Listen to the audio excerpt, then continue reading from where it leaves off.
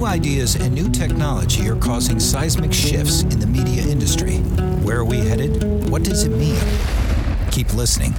Media strategist Gabriella Mirabelli talks with the brightest minds in entertainment and business. Meet the innovators, the risk takers, and the disruptors on the front lines of change from Hollywood, Wall Street, Silicon Valley, and beyond. The future is coming to a screen near you.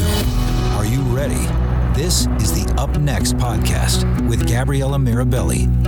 Welcome to Up Next. I'm your host, Gabriella Mirabelli. This month, YPulse, the leading authority on Gen Z and millennial opinions and behaviors, has just released their latest report, and Mary Lee Bliss, YPulse's chief content officer, is here to discuss how they assess a brand's performance with young consumers. But before we talk about what the Y score is and what it all means, can you give us some information about the consumers YPulse is tapping in order to develop your assessment?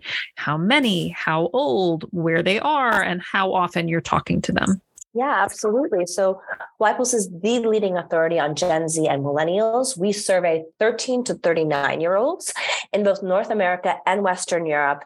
And we are surveying them literally every day because our brand tracker is fielding each day with results being posted every week for our paid pro subscribers. But we're also really interviewing them on their behaviors, the trends that they're fueling multiple times a month. So we have many surveys in field at any time, really looking at how young consumers, 13 to 39-year-olds, are feeling about the world, their lives, their behaviors, their values, and what brands really need to do to reach them. Fantastic. So first off, the Y score is a number based upon brand performance on a series of other dimensions. Can you give us the overview, 50,000 feet, of the different dimensions? Absolutely. So YPulse has an exclusive brand tracker. We measure the affinity that young consumers have for over 1,000 brands in both regions that we cover, both North America and Western Europe. And the overall score that we use to measure that affinity is called Y score. And that's really looking at their overall brand love, but it's made up of 20 different youth-specific diagnostics that then are all averaged together to come up with this overall score to help measure performance. Those youth-specific diagnostics are really things that we've found young consumers are really caring about the most when they are choosing the brands that they love, that they care about. So everything from what brands are cool to which are eco-friendly, what expresses who they are, what brands get them and support causes, what brands are popular, make the world better, reflect diversity. I could go through all 20. They are, as I said, youth specific. So these are really looking at how young people view brands. So they are different from what brands might have in their own internal trackers. So what was the methodology that you used to arrive at this particular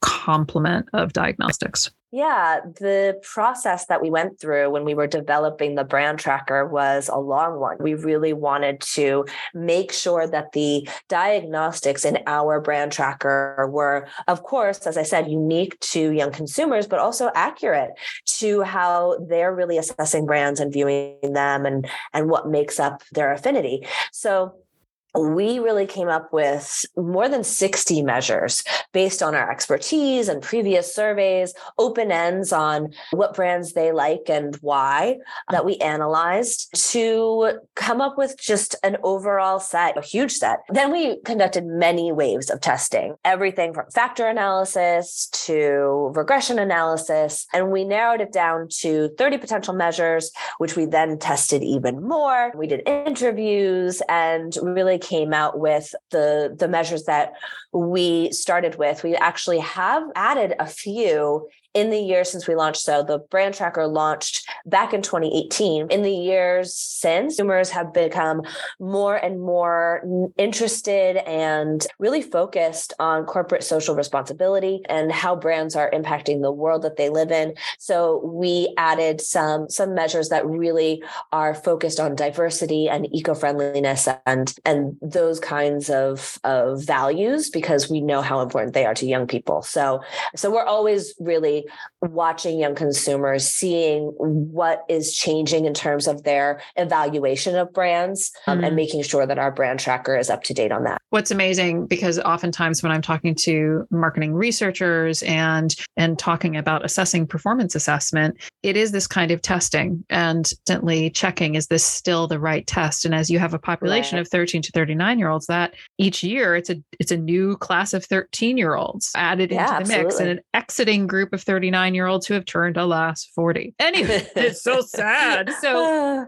using one dimension, just so people understand, okay, I'm a young person, you're surveying me. How does that actually play out? Like, what does that look like? If you're looking at, if I think a brand is, I don't know, cool, how is that question given to me? Yeah, absolutely. So cool is a great diagnostic to look at. I think it's one of the ones that gets the most attention from brands, right? Everyone wants to know, am I cool to young people? Right, exactly. So what our respondents are seeing is a selection of brands. So they see the question, which of the following are cool? And they're asked to select one or more of the brands that match that statement. Now, they're only shown those brands if they are aware of them. So the way the surveys progresses is that first they're asked what brands that they are aware of in a specific industry. And then if they are aware of those brands, they are then asked to analyze them, to assess them. So can I just jump in really quick on that particular point? Do you also rate a brand on how much failure there is for people to be aware? Is that first, that threshold of base level awareness, is that captured as well in this? Yeah, absolutely. So we call that mind share. Okay. And our awareness is actually on a scale. So we ask, which of these are you aware of or more? And they are able to say what brands they're aware of, but also what brands they use, are loyal to, and are their favorites. So we actually have a whole mind share scale. Our pro users who are able to access interactive dashboards with all of this data to measure their performance, measure their competitors' performance, see what some of the leaders in other industries are doing. They are able to look at that whole mind share scale and their awareness. We also are actually looking at what brands have seen big spikes in awareness this year. And we'll be sharing that on YPulse.com soon. So yeah, absolutely. I think that's another really valuable measure. It's a valuable measure, but that's not part of the Y score itself. It's not part of affinity. Okay. Yeah. So Y score is really about affinity, brand love, which brands are succeeding with them in terms of their love of a brand. And of course, you have to be aware of a brand to love it. So that's step one, but it is separate from how we measure affinity. Okay, great. Wonderful. All right, go. So now return. We're talking about cool. Yes, of course. I'm aware of a brand. I'm aware of a brand. So then I'm asked a series of questions about a bunch of brands in one particular industry. So we'll ask which of the following are cool. And then they are shown a selection of brands, the logo and the name of the brand, and they can select one or more that they feel matches that statement. And then they're moved on to the next diagnostic. So the next might be, which of the following make the world a better place? And again, shown a selection of brands from one industry and asked to choose the ones they feel match that statement. So if you're given a term, like let's say popular, do you define the term for them before they're given the array of brands, or are they left to, in their mind, determine what that means? We do not provide a definition, so it's really up to them. And that really is kind of the origin of this latest report that we have come out with. Okay.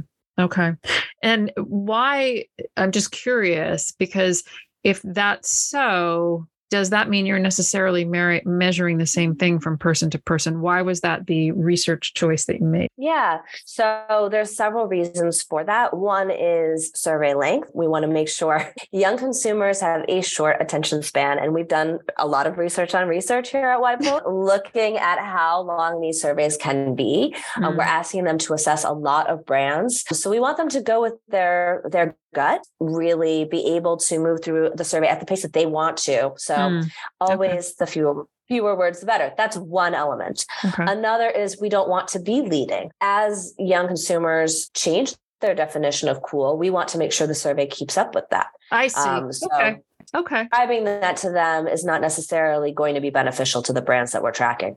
Oh, that's really interesting. That's really interesting. When I went through the list of diagnostics, I saw sort of three big buckets of inquiry, and one was very consumer centric. What do I think? How do I feel about this brand and how it relates to me personally? A very personal, subjective assessment. Does it express who I am? Does it get me? Is the brand I pay attention to? And sort of then the next bucket was what I'm perceiving other people are saying or thinking. So it's not my subjective opinion per se, but my subjective opinion of what my peers are feeling, thinking, saying. And then lastly, my assessment of the company itself, their bright future, innovative, makes the world better, causes. So it's sort of a reading of the news. And so when I looked at those things, and this somewhat relates to the earlier question about mindshare, really, was that last group, that's the most distant bucket. It seemed like the easiest, lowest hanging fruit in terms of fixing, because it felt like awareness building communication stuff, because it's not even about how you feel or how your friends feel. It's about what the brand is perceived as doing. So I was just curious, when you do a diagnostic, when you work with people, do you make suggestions with regarding to how to move the needle? And are there certain things that are easier, or am I totally off reservation here? No, I don't think you're off at all. Because we're measuring 20 different diagnostics, there are really a lot of different kind of themes within it. We also have diagnostics that are about how much people are talking about a brand, whether that's their own recommendations or that they're hearing talk and buzz about a brand. And that can be difficult for brands to try to control, although there of course is marketing that you can do to try to move it. We absolutely do make suggestions in terms of what brands should be focusing on, but we do make those suggestions really data-driven. So one of the dashboards that we have available to our pro users is a performance drivers dashboard. And that actually looks at all of the 20 diagnostics and analyzes for that specific brand, which diagnostics are driving their affinity and purchase intent and which they're lagging behind on. So what they're able to see is, what can I work on? And what is so important for me to keep relevant, because it's really driving the purchase intent for my brand. And every brand really does have a unique set of drivers, though we can look overall at which of these diagnostics is really driving purchase intent for young consumers as a whole. When you hone in on specific brands, it's not always going to be the same diagnostics that young consumers are thinking of or analyzing as they're there at the shelf. Well, that's sort of interesting. I was wondering, sort of a number of things are sparked by that answer. And one is, you see overarching for youth. Do different industry segments have overarching for that industry segment? If I'm an individual brand and I'm a pro user, let's say, can I look at what's driving my competitors? What's driving their intent to purchase their stuff? So understanding why people are purchasing that might help me think about what's white space. If I think I can win somewhere else, it can give you a real texture map, it sounds like. Is that accurate? Absolutely. And it truly is a map. We map out the diagnostics across importance and score, and you can really see where you have a key strength and where you have an opportunity to improve. And you can look at any of the brands in our tracker. As I said, there's over 1,000 across the 2 regions, in order to see, for leaders in my space, what's really working for them? What's the diagnostics that are driving their purchase intent? Maybe that needs to be what I focus on next. That's really interesting. So also, just looking at the list, I was wondering, what's the difference between hot and cool? Yeah. So I am old, so I do not know. Not at all. Not at all. Of course, with these 20 different diagnostics and the fact that we don't define them for young consumers, we get questions about, what do they mean in the eyes of young people? So before answering that, I'll take a step back and say that the most recent report that we have, Decoding Brand Affinity, is really a deep dive, more research on research to make sure we're doing the right thing on what exactly each of these diagnostic means in the minds of Gen Z and millennials. So what does cool mean to them? What does hot mean to them? And not only what exactly does that mean, but what do brands need to do to show that they are that particular diagnostic, to show that they are making the world a better place, to show that they are reflecting diversity, whatever it might be. So for every single diagnostic, we did actually 2 rounds of surveys to come up with one definition of what this means to young consumers right now. And then also a list of really tactics that brands can take in order to show that they fit into that diagnostic. So we did ask, of course, how would they describe a brand that is cool? How would they describe a brand that is hot? And these 2 diagnostics really interestingly are very different, even though I think you'd think on the top that they would be similar. Yeah. So what is the difference? What is the difference? Yeah. So a brand that is cool is one that is unique, stands out from their competitors. They're different in some way. And this is something we've explored with Gen Z in particular in trend research in the past. We have an entire trend called unique is the new cool. So very, very nice for me to see right. that really you were right. Does hold true. We were right. So being cool is being different. It's offering something that they haven't seen before. It's really standing out from the crowd. A brand that's hot is one that is all of a sudden recommended by a lot. It's trending, especially on social media. Interesting. That's really interesting. So it seems also like hot could be shorter lived than cool. Yeah, absolutely. So, okay, another question for you. Since you are serving 13 to 39-year-olds, since you have been looking at Gen Z defining cool and unique, do millennials define these things differently? Yeah, we do see a lot of similarities between the 2 generations, but in the report, we break down when there are differences, and there are some. So let's look at cool in particular. Unique and stands out from competitors is the top definition for cool for both generations. But we provided a robust list of options for each of the diagnostics that they could choose from to just tell us what they think that diagnostic means. And we show the top 3 for each of the diagnostics. And Gen Z is more likely than millennials to say that a cool brand is one that's popular and wanted by people their age. It's the second highest for both, or in the top 3 for both. But Gen Z is more likely to feel that way. But the differences tended to be small when we looked across all of the different diagnostics. That's interesting. So what's interesting then, what I'm hearing is cool is unique, and for Gen Z also popular. So it's not like, whoa, look at that. That's a strange thing. A positive uniqueness. One of the things we talked about in several different conversations we've had, and you mentioned earlier, the importance of sustainability, the importance of causes, but also the conundrum between fast fashion, big box stores, and young consumers' love of those things. And we talked a lot in the past, and we're talking about it right now because I'm making us do it, about the importance of price, and that price point was critical. So where does price point or value get captured? Price value. Sure. So price is absolutely vital to young people when they're deciding what brands to buy. And we know that from our previous research. Our Cause Conundrum Trend asked, what are the top things that you're thinking about when you're deciding what brands to purchase? And price is absolutely, it's in the top 3, if not number 1 for young consumers. But when it comes to brand affinity, what brands they love, price is not the top driver that we see. So it's not one of the diagnostics that makes up Y score, because it's really not about brand affinity. Of course, they like brands that provide them value, but it's not necessarily about that brand's personality. And our research also shows that young people feel that you can be cool at any price. So it's really a different and unique kind of factor when it comes to how they're deciding brands, and not really as integrated into their brand affinity.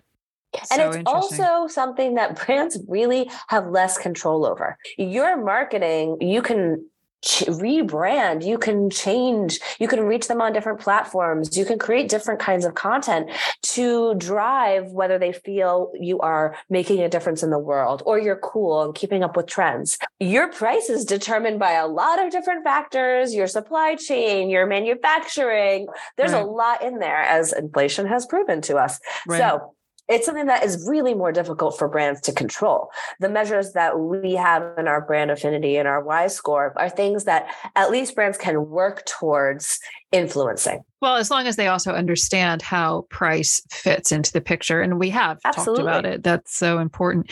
Now, one of the things you mentioned earlier in the conversation is the adding of diversity and environmental things, the importance of causes to younger consumers. Have you noticed any other particular trends over time with regard to the different dimensions becoming more important or less important? Are there relationships? Like if you win on popularity, you tend to also win in these other areas, or certain things go up, certain things go down. Have you noticed any macro trends? You started in 2018. The world has been through the ringer in the interim. Has anything stood out for you? Hey, that's kind of notable. Anything? Yeah, of course, our trends, depending on the cultural factors that are happening in terms of the headlines that are out there. During COVID, we were measuring specifically what brands were helping them get through COVID. And it tended to be the brands that were reliable, that they could count on. So we definitely saw a surge during that time. Does that brands that trail? You proved yourself to be reliable and trustworthy, and therefore I'm continuing to lean into you? Or is that very situationally linked to what was happening? Well, honestly, it depends on the industry and even the brand. As I said before, each brand has a unique diagnostic thumbprint, and the diagnostics that really are important to one brand are not necessarily the same that are important to another, even within the same industry. But we can say that household goods, which we look at in particular, they tend to be the brands that, reliability is is a really driving the purchase intent. These are brands that the logos don't change too often. The marketing's going to really stay the same when you're thinking about cleaners and laundry and disinfectants and all of that kind of stuff. So, reliability is probably more important to them. When you're looking at media, popular and hot and cool are definitely driving factors at the moment. So we definitely see some clusters too of diagnostics that tend to stick together or be, kind of close together in terms of importance and driving a purchase intent.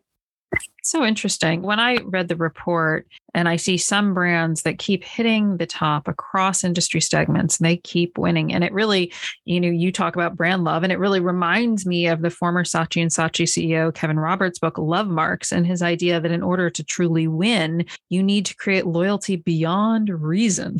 And It seems like what you may have created is a way to reverse engineer that, a roadmap for how to create and generate brand love with consumers. And so brand managers out there need to reach out and get a diagnosis so they can find out how to do that.